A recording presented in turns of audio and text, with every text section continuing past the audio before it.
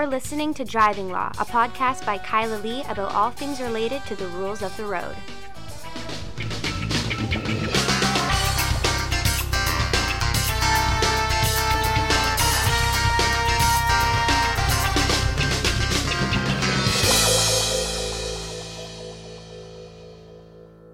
Hello, and welcome to another episode of Driving Law. I am Kyla Lee at Acumen Law, and with me, yet again, my co-host, Paul Doroshenko. I had to remember what I say there.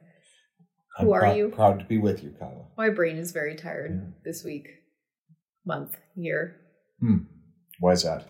Well, it's very busy, and there's a lot going on, lots of different things happening, stuff taking place. Okay. Yeah. Well, I have to say that I'm very proud to be with you now that I found out that you are a very successful author, not just a published author. It turns out your book, the one that I recommended you write on cross-examination, the pinpoint method. The man always takes credit for the You work wrote it. of You the wrote woman. it. You wrote it. You came to me and asked, what else should I write? Because they want me to write a book, and I was thinking I'd write two. And I suggested you write a book on cross-examination, and the first run has sold out, and the reviews are fantastic. I don't know. It was on back order, I found out. Somebody ordered it, and she said it's on back order. Yeah, because they ran out their first run, so they're going to do another run. They must not have believed I would sell very many, because they probably only printed a few then. Well, who knows? I mean, if they printed 1,000 or whatever they printed, I mean, they probably print quite a few. I've sold several hundred books I've sold. Anyway, I'm glad to know you as a famous author. I'm just wondering when you're going to have a book signing at the Chapters on Broadway.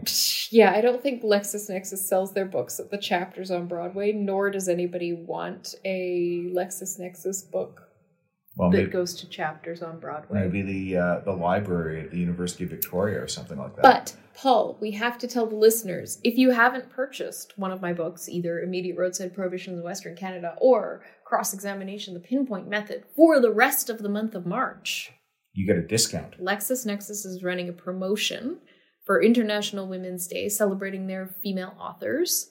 And if you use the code WOMEN2022, Women2022, you can get 15% off. Save the tax. It's worth it. Yeah, it's totally worth it. Buy two. Buy one as a gift, and one for yourself. Yeah, or just buy one. Books are expensive. That's true. In any event, we probably have topics other than this that we should discuss. We have topics. Oh boy, do we have topics. So I thought first we would talk about a case that we lost, but we kind of won. Yes, Flores. Flores. Recent BC Supreme Court decision that you got. Yes, this is a case. Mr. Justice Kent. And I think we hinted at it a little bit last week or 2 weeks ago when we talked about Karen Control. Sure. Karen Control? Yeah, Karen Control. Yeah, she's a bitch. All the poor women named Karen in the world who are suffering. Yeah, I know. Anyway, it was a case where the issue was whether or not Mr. Flores was going to drive his car. And ultimately, the court upholds the adjudicator's reasoning that this guy was drunk and he was in his car and he didn't really have a concrete plan, nor had he really taken steps in furtherance of that plan.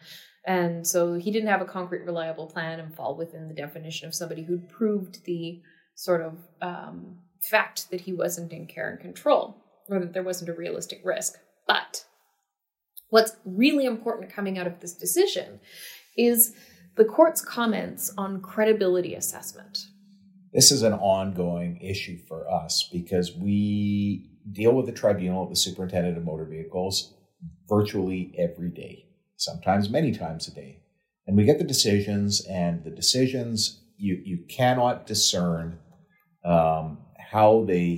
what rational reasoning would have led them to reject the evidence of your client. But it's within the realm of possibility for the court a lot of the time. Mm-hmm. And so you're saying to yourself, well, can I appeal this further? It feels like they're working backwards to render the decision and then just saying that they find it curious about something, or they're changing the test. It's like There's a new test every week. Whatever if you meet the requirements of the test in the last decision, then the test is changed in the new decision. And the problem with these like assessments is that they're all usually based on what the adjudicator imagines a person would or would not do in a particular scenario. Or imagines what evidence they would or would not have, should have. Yeah, or what an officer would do or not do. Yeah. And they use these phrases that they come up a lot in the decisions, and they're actually quoted. I find it curious that you didn't demand and slam your fist on the police cruiser's hood and demand that you provide another sample. If you were as upset as you claim you were, I question why you didn't tell the officer you were upset. Like, whatever. And even if you did tell the officer, it's not in the officer's narrative, therefore. The court says, paragraph 33 of Flores, I might also add that the terminology employed by the adjudicator in expressing her concerns, in quotation marks, is problematic. I refer here to the phrases, it does not make sense to me that, I question why, and I do not understand why, all of which invoke her personal common sense assumptions about human behavior. It would perhaps have been better for the adjudicator to simply state that Mr. Flores' uncorroborated evidence lacks sufficient detail or other supporting narrative to persuade her, on the balance of probabilities, that he would not have driven the vehicle that night. Absent express reasoning along these lines, I consider the adjudicator's reasoning regarding credibility to have been fundamentally flawed, a conclusion that is only reinforced by her failure to expressly grapple directly with conflicting evidence respecting the location of the keys and who actually retrieved them, whether the driver's seat was reclined, and whether Mr. Flores made a statement that he intended to drive, albeit after waiting for a period of time.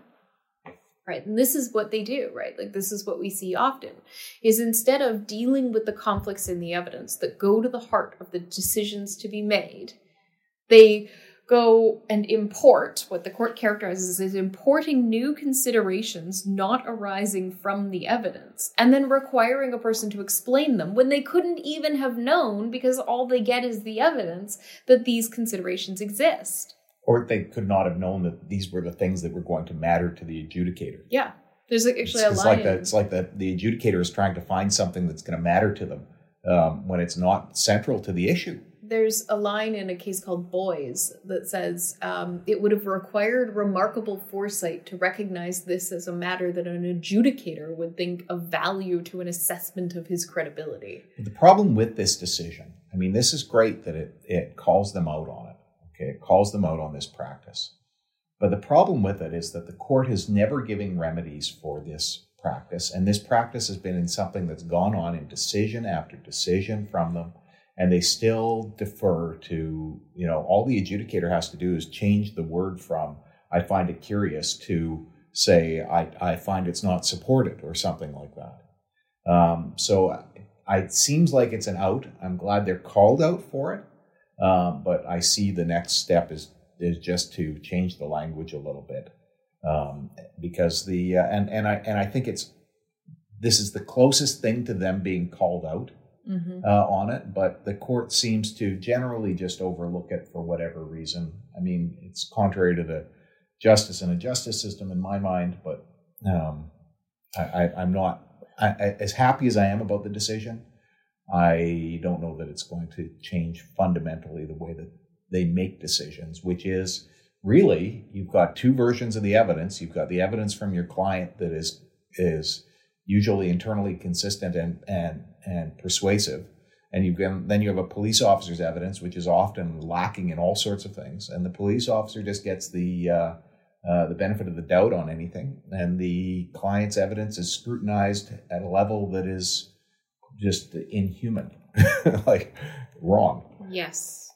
The other thing, though, about the decision that was good, I mean, it doesn't have any value, but I just think it's good to consistently recognize this, is that it reinforces that discussion that we saw many, many years ago, arising out of like Spencer and Kenyon, about the absence of cross-examination, and how there's like really no mechanism like cross-examination. It doesn't exist. We're talking about my book, and here we are. We see the court saying that, cross-examination is the crucible in which the truth is distilled. But we don't get any cross-examination with this thing. So it kind of feels like Clint Eastwood yelling at the empty chair that would be Obama, right? Like I'm conducting the hearings and I'm saying, look, there's here in this section of the police officer's narrative, he discusses something that in his detailed narrative, he completely omits. I would love to be able to cross-examine him on it. Mm-hmm. I mean, it's clear that this is an omission in one area or the other. And I know the tribunal's probably just going to overlook it because I don't get to cross-examine. And sometimes I point that out in the hearing. And it's still like you get back a decision where that's ignored. Yeah. Something that you said that was a theoretical thing has been focused on to embarrass you as the lawyer. Mr. Doroshenko submitted that the officer may have had a broken finger. Yeah, exactly. Like, why does he not type this in? That's the type of thing that he... Like, you're just like, well, who knows why he didn't type it in? Maybe his finger was broken. I don't know. I can't say. Yeah. And then that's how they put it in the decision. And it's to try and undermine... It feels like it's to try and undermine your relationship. I think it is to try and undermine your relationship with your client. Yeah, so they don't appeal. Because so few lawyers appeal these. So, yeah. But there is a nice little line in here. And, of course, we as lawyers are not allowed to record the hearing without telling the adjudicator beforehand that we're doing it, and we don't do it, and they don't record it at their end. So their version, how they spin it. This is the third decision from this judge specifically in the IRP context where he has made a comment complaining about the fact that the hearings aren't recorded. And you'd think that they would go, gee, recording the hearings might help us on a judicial review because we respond to the judicial reviews, but no. But I just want to bring one more line before we move on from this to people's attention. It's at paragraph 29 where the court quotes from a case called Farnia and Shorney. And they say, the real test of the truth of the story of a witness must be its harmony with the preponderance of probabilities, which a practical and informed person would readily recognize reasonable. And not only is that a tongue twister. But I disagree, though, because lots of the times, the things that take place in our cases are not necessarily people being reasonable. The police officers aren't always reasonable. Police officers beat people up. We see it on every once in a while in video. They're not always reasonable. Sometimes the things they do are just bizarre, and every once in a while you get it on video. Your clients are in a position where they're not going to make great choices necessarily. Well, yeah. So they're not always reasonable. So my problem with that is that sometimes it's completely inconsistent with reasonable, and there's other aspects that can be properly used to determine whether or not one version of events should be accepted over the other. And this is not, to me, the correct measure. So there was a Russian commander who was captured, and he gave a statement basically talking about how stupid the war is in Ukraine. And it's about a 20-minute recording. And, of course, he's captured, and you're watching this thing and you're thinking to yourself, is this guy legit? A, is this statement reasonable and believable? B, and, you get a sense of it, despite the fact that you have nothing to measure against except him telling you. But think about all the times where the adjudicators, like in a second test case, where the officer says 2 different serial numbers and nothing else, and the client provides detailed evidence about how they know that the second test was on the same device or why they believe it was. Instead of assessing it many, many times on the preponderance of probabilities that a practical and informed person recognizes readily as reasonable based on that evidence, they go, well, it's possible that when the officer turned his back to speak on his radio, he retrieved a different device and you just didn't see it. That's not a preponderance of probabilities. It's not readily recognizable as reasonable. It's sheer speculation. And the courts have never shut it down, but now there is a judgment that seems to suggest, no, you can't just reason about speculative possibilities and say that a person hasn't met their burden of proof because of speculative possibilities. Well, I understand your your optimism about using that decision for that. I just think that looking at the manner in which, BC Supreme Court decisions have been regularly ignored by the tribunal. So a number of them. So if you expect them to suddenly change their ways, I think they're just going to change their words. Okay. All right. Moving on to another issue that is very interesting.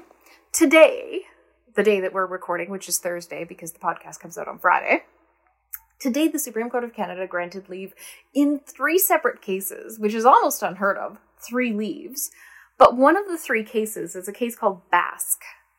And it's a case out of New Brunswick where Miss Basque was convicted of impaired driving. And one of course, the things that happens when you're convicted of impaired driving automatically under the criminal code is that you get a mandatory minimum 1-year driving prohibition. When she was pulled over by the police, she was put on an undertaking. And the undertaking was that she not drive. And there were 21 months between when she was pulled over to when she was convicted and sentenced. Can't believe they put her on such an undertaking. Maybe 21 she had months a history, where she couldn't drive. 21 months where she couldn't drive. 21 months where she couldn't drive. So almost double the length of what she would get if found guilty. So the issue here is whether or not she gets credit for it, like she would get credit for a jail sentence. Exactly. So she argued, relying on an earlier decision from the Supreme Court of Canada in a case called Lacasse, that her driving prohibition should be taken into account by the court because she was on essentially a bail condition. And the Crown argued that no, the mandatory penalty couldn't be changed by a judge, even if a person's on a bail condition not to drive. So the Crown appeals. The summary conviction appeal is dismissed. The Court of Appeal grants leave to appeal and allows the appeal and imposes a further 1-year driving prohibition for this poor woman. Yep. That's ridiculous. Totally ridiculous. Well, it's interesting because we have these decisions now out of Alberta talking about when you've served some administrative driving prohibition, yep, you get credit for that if it all arises out of the same yep, criminal investigation. And there is an inconsistent approach between the provinces. Like Alberta will give you credit on the mandatory driving prohibition. BC will not, although it's never really fully been argued here. If only I could get a client that was on a bail condition not to drive and also got convicted. But what are the odds of me ever having both those terrible things? It's so rare you end up with a client who's convicted. It's so rare I end up with a driving client that has make the argument. Bail. The last driving client I had that got released on a condition, it was a reporting condition, and the Crown consented to cancel the undertaking because there's no reason for it. But even circumstances where you get an ADP and the client's got a criminal, ends up with a criminal conviction, odds are that you've won on one or both of those. So if they didn't serve their ADP, they're not getting the credit for that. So at least you can't make that argument. No. So the distinction here is that in the earlier case in Lacasse, which was a Supreme Court of Canada case where he was given a 10-year driving prohibition, but he'd spent some time on bail. So the driving prohibition was reduced to account for the period of time where he couldn't drive as a bail condition. That was a discretionary, not a mandatory minimum prohibition. Okay. He'd killed somebody, I think. Yeah. So the prohibition was much longer at the discretion of the court. So the Supreme Court of Canada is going to have to work out whether or not a mandatory driving prohibition can be reduced. And as far as I'm concerned, the New Brunswick Court of Appeal got this one wrong. Because it's a bail condition. Yeah, it's a bail condition, but just because you're on a bail condition doesn't mean that it necessarily should lead to your sentence being reduced. Think about this, okay? If you are detained pre-trial custody and you're sitting in jail for 6 months waiting for your trial, well, that's a complete deprivation of your liberty, and you get credit for it. But it's complete deprivation of your liberty. They're keeping you in jail usually for the protection of the public is the suggestion. Now, if ultimately you are, that's a different time, right? It's your liberty. And so it is specifically speaks to sentences where a person gets a jail sentence. Don't interrupt me, Kyla. Don't interrupt me. It's this is as opposed to what they call, and now is in the criminal code, driving being a privilege and not a right. Your liberty is a right. Driving is not a right. And so, on that basis, I think that, this is not we're not talking about jail. We're talking about driving prohibition. Or should they be looking at everything that you served on your sentence? Gee, you had a no-go to the shopping mall where you committed armed robbery during the time that you were released. Allegedly. Oh, the shopping mall wants a no-go after you've been convicted for 3 years. Oh, you know what? We better reduce it to 2 years because you had 1 year that you couldn't go to the mall. Why, in your example, is the shopping mall getting an input into sentence? That's a legal error. I appeal. That's not the point. And you know it. That's not the point, and you know it. You're just being trouble. I'm always trouble. Anyway, this is a fascinating case. Very interesting. A good one to get involved in and to follow. But just because it got leave doesn't mean it's going to be anything. They can give leave and dismiss it with a one-liner and say that that's they still okay. have to hear the arguments and listen to any potential interveners or anything like that. I think it's highly interesting and relevant. When we were there, one of the justices fell asleep for a few minutes. Yeah, well, some things are boring. So my advice to counsel at the Supreme Court of Canada, spice it up. Okay. Okay. Third thing that we need to talk about today is some very sad news out of Humboldt, Saskatchewan. Yeah. This was sad because this is not what people wanted, I think. So go ahead. So, as people remember, we've talked numerous times on the podcast when the Humboldt accident happened. Jaskirat Saidu was sentenced to a lengthy jail sentence, which he served, got early release, and then after release from his jail sentence, then deportation proceedings begin. And because he is not a citizen of Canada, there are certain provisions of the Immigration and Refugee Protection Act that essentially make you deportable if you're not a citizen or a permanent resident. If you're convicted of an indictable offense that has a minimum an available penalty of up to 14 years in jail. And of course, dangerous driving causing death does. And so, because he was a permanent resident, he had a right of appeal, which meant that even though he was deported, he could appeal the deportation decision and say, hey, don't deport me. I need to stay in Canada for X, Y, or Z reason. Yeah, I went through this with one of my clients a while back, and my client was not deported in the end. I got my client an immigration lawyer. We did the best we could, and ultimately the client wasn't deported. And in that case, I think that was the right thing to do because it wasn't a crime that was really posing a threat to the public. But in this case, it's somehow even worse because dangerous driving is really a negligence offense, in many cases. And in this case in particular, it was. I mean, he just wasn't paying attention at that moment. I've never been comfortable with the conviction for dangerous driving in this case. I think it was a plea that was inappropriate. I'm not happy that he was convicted for dangerous driving. I think it should have been a careless driving circumstance. But one can understand the pain for the families, the people of Saskatchewan, the people of Canada. When they see this, you get behind the wheel and you've got a pretty high onus and obligation. But in the end, I heard some of the family members of the deceased hockey players saying that they didn't want to see this fellow deported. Anybody who's driven in Saskatchewan, in rural Saskatchewan, knows how quickly you can come up on a highway and not know that it's a highway, even if it's well signed, because you're driving for so long and your brain goes into just driving mode.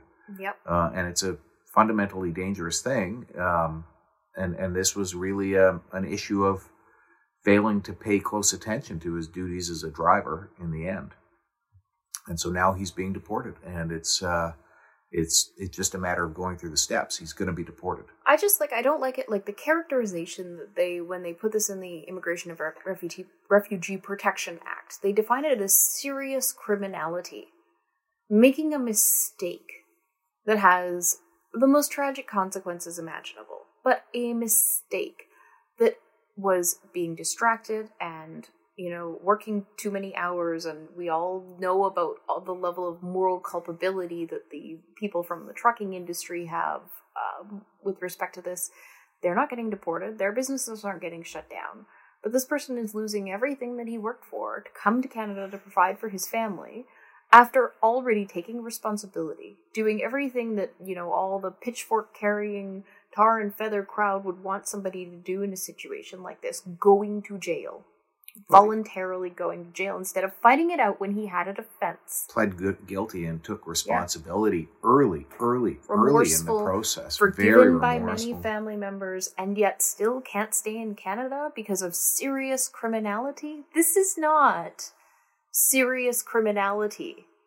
There is absolutely no suggestion that he would ever reoffend. There's absolutely no likelihood that something like this is going to happen again involving him. There's no protection of the public or national security issue here. Well, if he wasn't deported, then and ultimately there's still the discretion of the minister. If he wasn't deported, of course, the government would be attacked for being soft on crime. Yeah. And if he is deported, they'll be attacked for being cruel to him. So one way or another, it's the same people who are saying, you've got to stop this protest. You've got to clamp down and deal with these people. And then, they get all freaked out when the Emergency Act is used for 2 weeks to do it. So you can't win. Either way, you're going to face that criticism. And I suppose the easy default is just to go with, look, this is what's in the law. But that's unfortunate because it's, I expect more of our elected officials. I expect them to be able to stand up and deal with it and explain it. But of course, this is sort of our polarized system these days. So, yeah. Well, we need to talk about the ridiculous driver of the week. That might be cheerier. This is cheerier. What is it? This is everyone in Langley.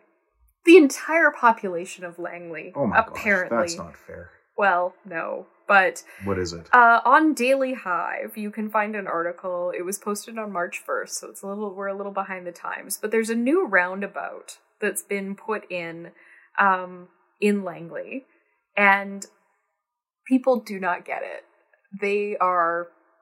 It's a struggle bus for them.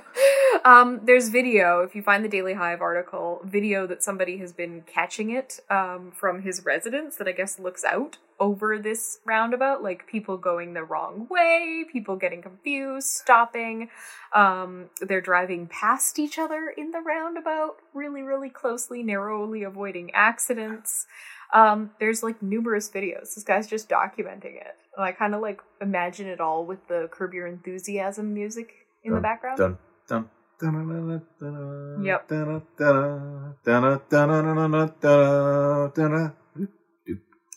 Yep. Hope we don't have to pay for that. So that's the ridiculous driver of the week is the Langley roundabout all the people users. All the people in Langley who are driving through the roundabout and ending up on the video. Thank you, Langley, for the entertainment, and please go find the article and find the video and have yourself several laughs tonight. Awesome.